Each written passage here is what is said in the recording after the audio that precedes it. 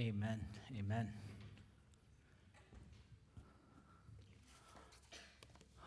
Good morning. It's good to be with my family here today.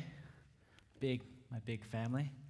As Pastor Pete mentioned earlier, yes, we're going to start a new sermon series going through the book of Ephesians.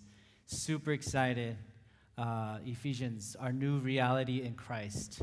We're going to go over what that means. Ephesians, our new reality in Christ. So I'm going to give a brief overview, an introduction of the book of Ephesians, and then we're going to start breaking it down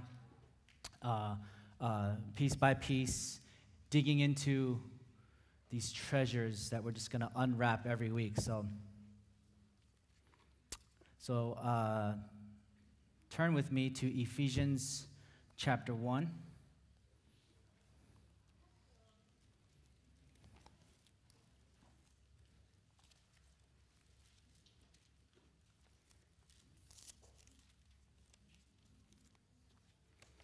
All right, Ephesians chapter 1, 1 and 2.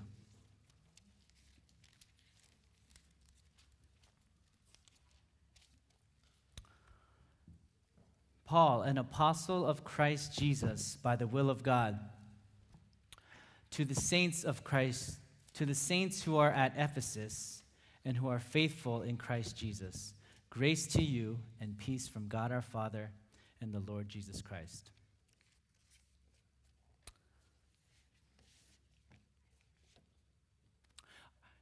There is I keep doing this. There's a thing. There is a show in the UK on the BBC network called Heir Hunters. H-E-I-R, Heir Hunters. And the heir is a person who inherits someone's property, right? Whether it's their home, their land, their bank accounts. After that, somebody dies, their heir, H-E-I-R, inherits it and gets it, right? Usually it's somebody that they name on their will, someone like a relative. And there's like an official document saying, when I die, this and this goes to him, goes to her, yada, yada, yada, and it's this official document, just to put it simply. But if no one, if the person didn't make a will and there's no one, they didn't have any children, who does it go to? So this show is about these research teams, these research firms. They research genealogies and family trees, and they go out finding these heirs, these next in kin who are to receive the inheritance. They go out finding them, doing all this research, and then say, "Hey, guess what? I have good news for you. You're going to receive an inheritance." What? From who? And they're just like all excited, right? But sign here first.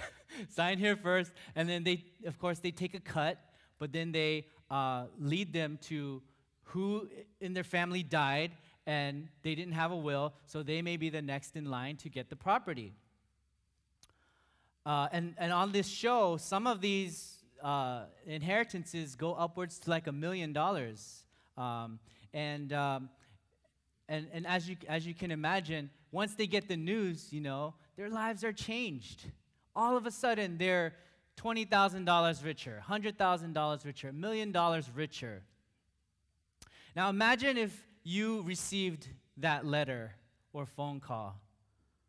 It's just another boring day at school or at work, and all of a sudden, you get this notice. Hey, as a blood relative of Mr. So-and-so, right? You are the heir to his estate worth millions of dollars. Imagine you got that call or that letter in the mail. And simply by the fact that you are united to Mr. So-and-so, your life will now forever be changed.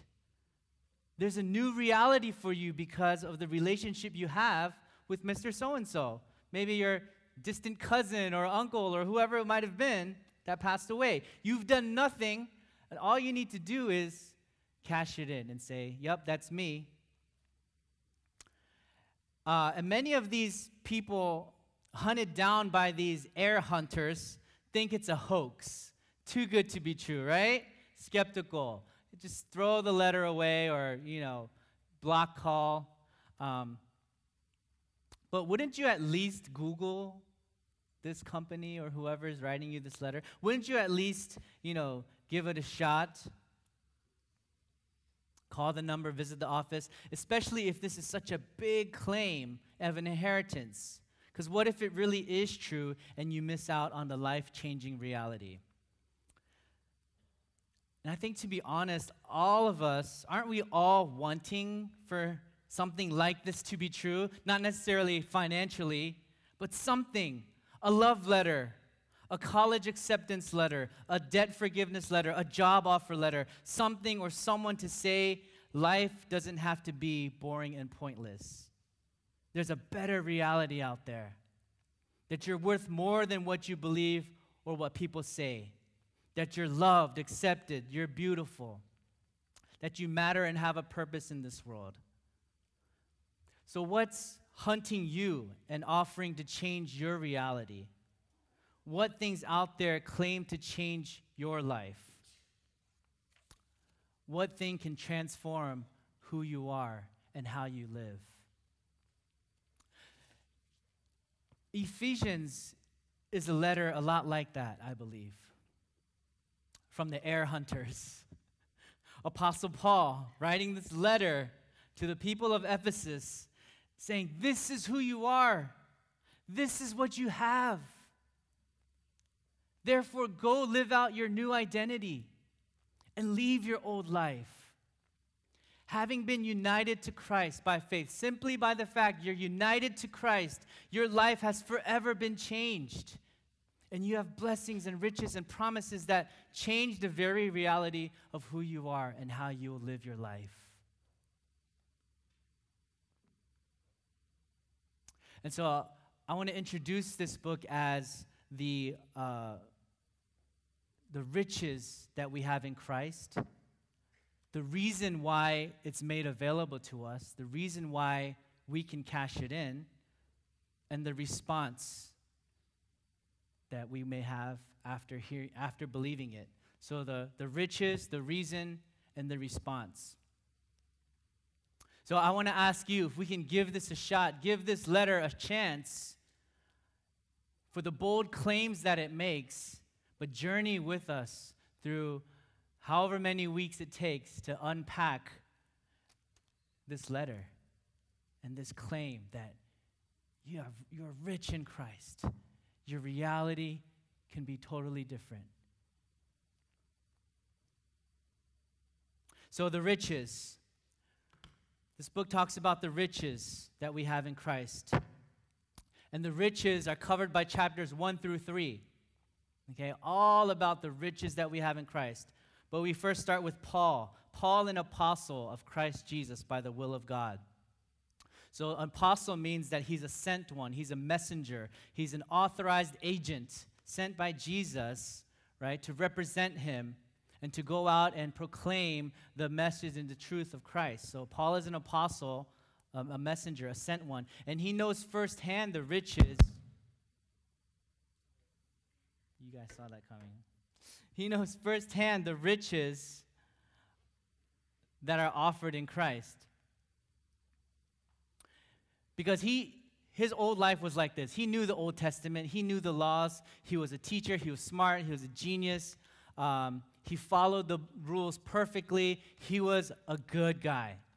So good that if you didn't follow these laws, or if you diverted from these laws, he wanted to put you in prison.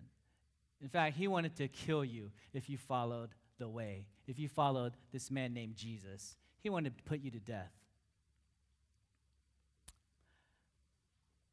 Until one day he was on his way to Damascus to kill more Christians. Jesus revealed himself to him and opened his eyes to the gospel. And he revealed this mystery that all can be saved and accepted and loved by God, even if you're not a Jew. Because it's simply by grace through faith. Not by works, not by how many laws you obey, not how good you are at keeping the rules, going to church, reading your Bible, how long you pray, how many good deeds you do. But it's by grace. All humanity, all the nations can now enter into the family of God. And that was revealed to him. And Jesus called him to be a preacher of this gospel, of this good news. And so in chapter 3 of Ephesians, 3 times he talks about, by the grace of God given to me, I can now proclaim this mystery. Because he knew at that moment when Jesus encountered him, he could have struck him dead. But he said, no. Although you've killed many of my people, you've hurt the body of Christ, you persecuted me, Paul. You killed me when you were killing those Christians, my followers. But no, I'm going to give you life. I'm going to give you a new chance. You're going to be my tool. I'm going to use you to spread the good news of the gospel all over the world. So he knows grace. He knows grace and the riches that are in Christ. And so in chapter 3, he talks about the grace given me 3 times. The grace given me, the grace given me, because he knew he didn't deserve that. But he has been given the grace to preach this mystery of the gospel that all Gentiles are fellow heirs, members of the same body, and partakers of the promise in Christ through the gospel. And now I get to preach to the Gentiles the unsearchable riches of Christ. So we start with Paul in unpacking these riches. And I want to say to you, no matter how far you've gone astray from God, how sinful of a life you've lived, that grace can reach down and give you a second chance again and again and again. That's the riches that we have in Christ. The riches of his love will always be enough.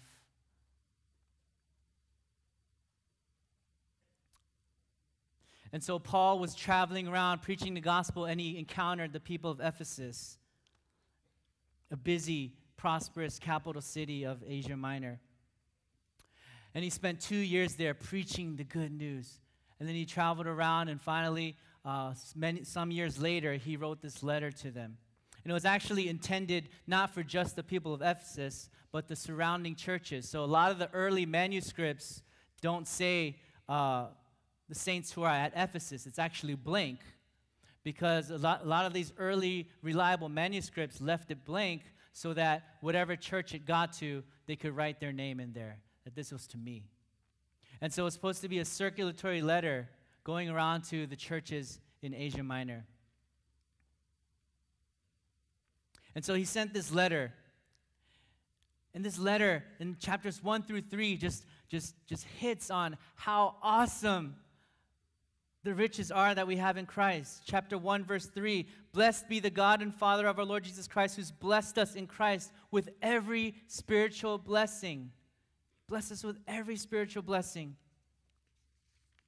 Verse 7, in him we have redemption through his blood, the forgiveness of trespasses, according to the riches of his grace. In him we have an inheritance. Verse 11. Verse 18, that you may know the hope that he's called you to. What are the riches of his glorious inheritance in the saints? What is the immeasurable greatness of his power toward us who believe? He put all things under his feet, verse 22, and gave him as head over all things to the church, which is his body, the fullness of him who fills all in all.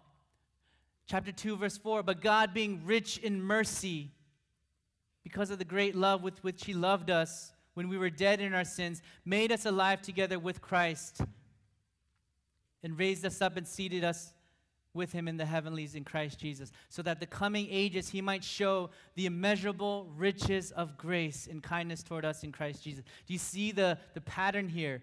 Riches, immeasurable, unsearchable. And then finally, in chapter 3, when he's ending this section of these riches, he prays this heartfelt prayer, this passionate prayer. For this reason, I bow my knee before the Father, from whom every family in heaven and on earth is named, that according to the riches of his glory, he may grant you to be strengthened with power through his Spirit in your inner being, so that Christ may dwell in your hearts through faith, that you, being rooted and grounded in love, may have strength to comprehend with all the saints what is the breadth and length and height and depth, and to know the love of Christ that surpasses knowledge, that you may be filled with all the fullness of God.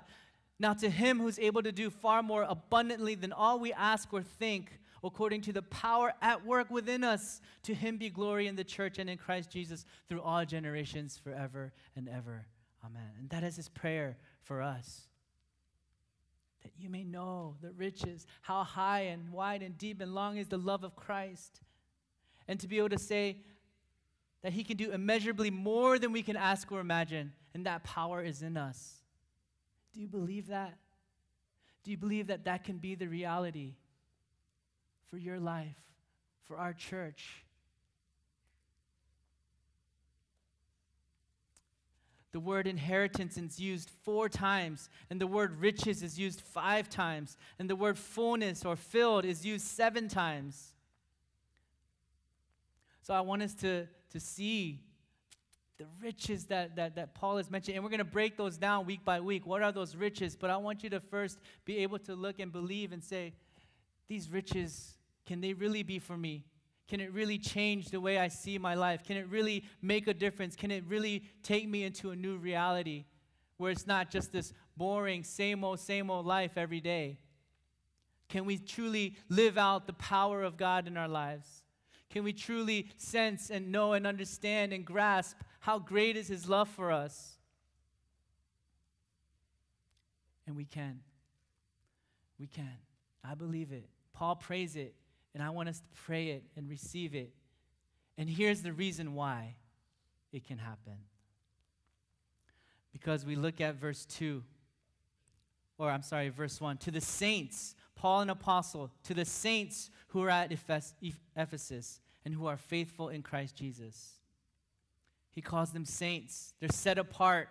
They belong to the family of God. You are God's people now. And how is that happening? How does that happen? It's by grace. By grace, these people were called and gathered to be his own. By grace. The word grace is used 12 times. And the word grace means God's unmerited, undeserved kindness and favor. Grace is behind all this lavishness, this treasure that God pours out. Grace is behind it. It's by grace. That's why he says, grace to you. Grace to you. The saints, the people of God, you are his. That is the reason why we can receive it, because you're his. And that's the other thing that I want us to notice in this verse, that it's because of their faithfulness in Christ, because they are faithful in Christ. What that means is full of faith in Christ. Because of being in Christ, being his, this can be your reality. And that word in Christ is used 27 times throughout Ephesians. In Christ, in Christ, in Christ. So what does that mean, that we're in Christ? And that's the reason why you can receive these riches, that it can be a reality in your life, because we're in Christ.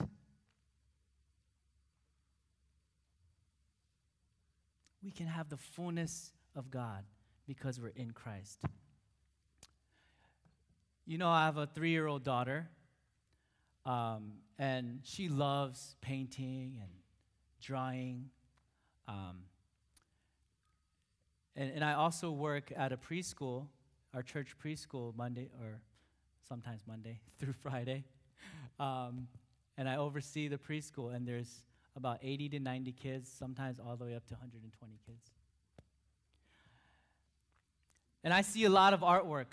I see a lot of drawings and colorings. But every day, my daughter Mila will come and bring to me her artwork. Whether it's from school or at home that she's painted. And I look at it, and their faces are purple. Sometimes there's no nose. Sometimes the arms are really long. Sometimes the colors are outside the lines. Sometimes I can't even tell what it is. But when she gives it to me, I go, thank you, my love. This is awesome. What is it? It's like, that's you, Daddy. Oh, you drew me? Thank you. This is wonderful. And I take it, and I cherish it, right? Because it's from her. Now imagine if any other kid came up to me and said, here, Pastor. Be like, thanks. Get this out of my face, man. I don't want this. No, I'm not that mean. But if I were that mean, I'd be like, oh, good job. Very good. Right? And it means nothing to me. But my daughters, it means the world to me because she drew me. But you know what the most important thing is? It's because she's mine. She's mine. My daughter is mine. She belongs to me. So everything she does to me has value, has a different status than any other child. Because she is united to me. Because she is united to me, she gets my kisses and my hugs and my praises and my love, nonstop, forever. So being united to Christ, being in Christ, makes the world of the difference. Apart from Christ, you're just a peasant, servant, slave, a sinner. But being united in Christ, you're now a prince and princess of the kingdom. Everything that is his is now yours. Everything that you do has value to him. That's what it means to be in Christ. And by grace, we can be united to him by faith.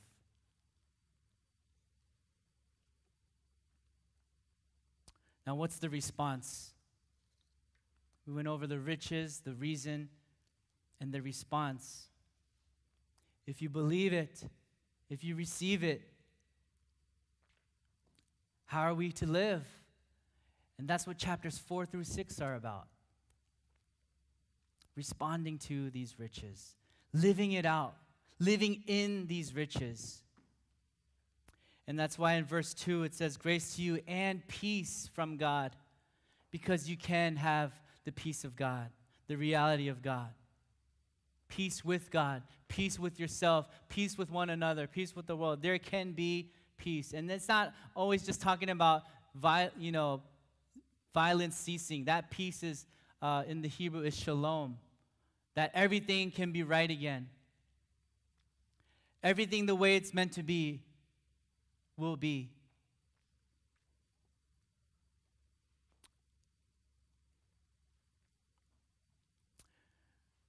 In response to his riches, in response to the reason why we can have these riches, let's live it out. As we dig into chapters 4 through 6, it'll show us what it means to be a community, what it means to be a church, what it means to be united as junior high, high school, adults. What it means to be united with different ethnicities, what it means to be the body of Christ. Chapters 4 through 6 will talk about how we do family, how we love our wives, how we love our children. Chapters 4 through 6 will talk about how to live holy lives. In chapter 4, verse 1, Paul says, I urge you to walk in a manner worthy of the calling to which you've been called, with all humility and gentleness, with patience, bearing with one another in love, eager to maintain the unity of the Spirit in the bond of peace. Chapter 4, verse 7, it says, you must no longer walk as the Gentiles do. Put off your old self and put on the new self, created after the likeness of God. Be imitators of God as his children and walk in love. Sexual immorality and all impurity or covetousness must not even be named among you. Walk as children of light. Look carefully then how you walk. And finally, be strong in the Lord, in the strength of his might. Put on the whole armor of God so that you may be able to stand against the schemes of the devil. This is the response in light of the riches. It was said that during the freeing of the slaves, Abraham Lincoln, who was the leader of their freedom, it was said that he purchased a slave girl. But what did he do? He said, "You're free to go," after he rescued her from slavery. And she's like, "You mean I can go anywhere I want?" "Yes, you're free. You can go anywhere you want. I can eat anything I want. You can eat anything you want. I can do anything I want. You can do anything you want. You're free. I've purchased your freedom." And then so she said, "Then you know what? I'll go with you." Her response to that purchase, that price that he paid, she knew that she'd be safe with him because she had not experienced a love such as this. How will we respond to the riches of his grace? And we'll go through that. We'll dig through that. Because he's good, because he's great. Let's respond in worship. Let's respond in obedience. Let's respond in putting on the new self and throwing away the old self.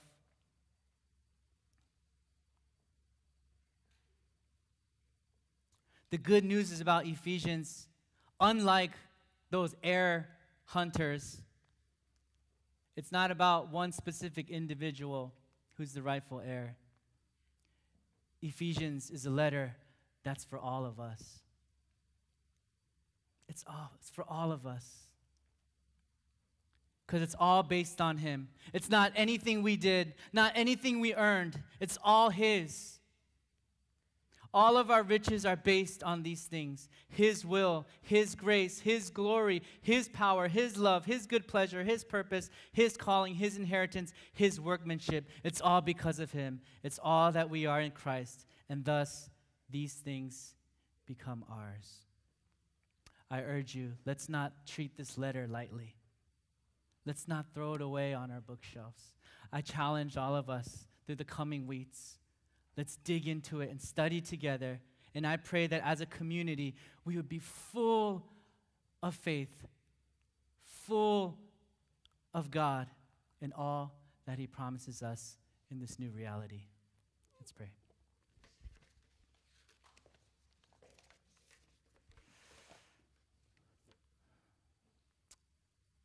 Father, thank you. Thank you that there's a new reality and that there's this letter filled with treasures of promises and truths.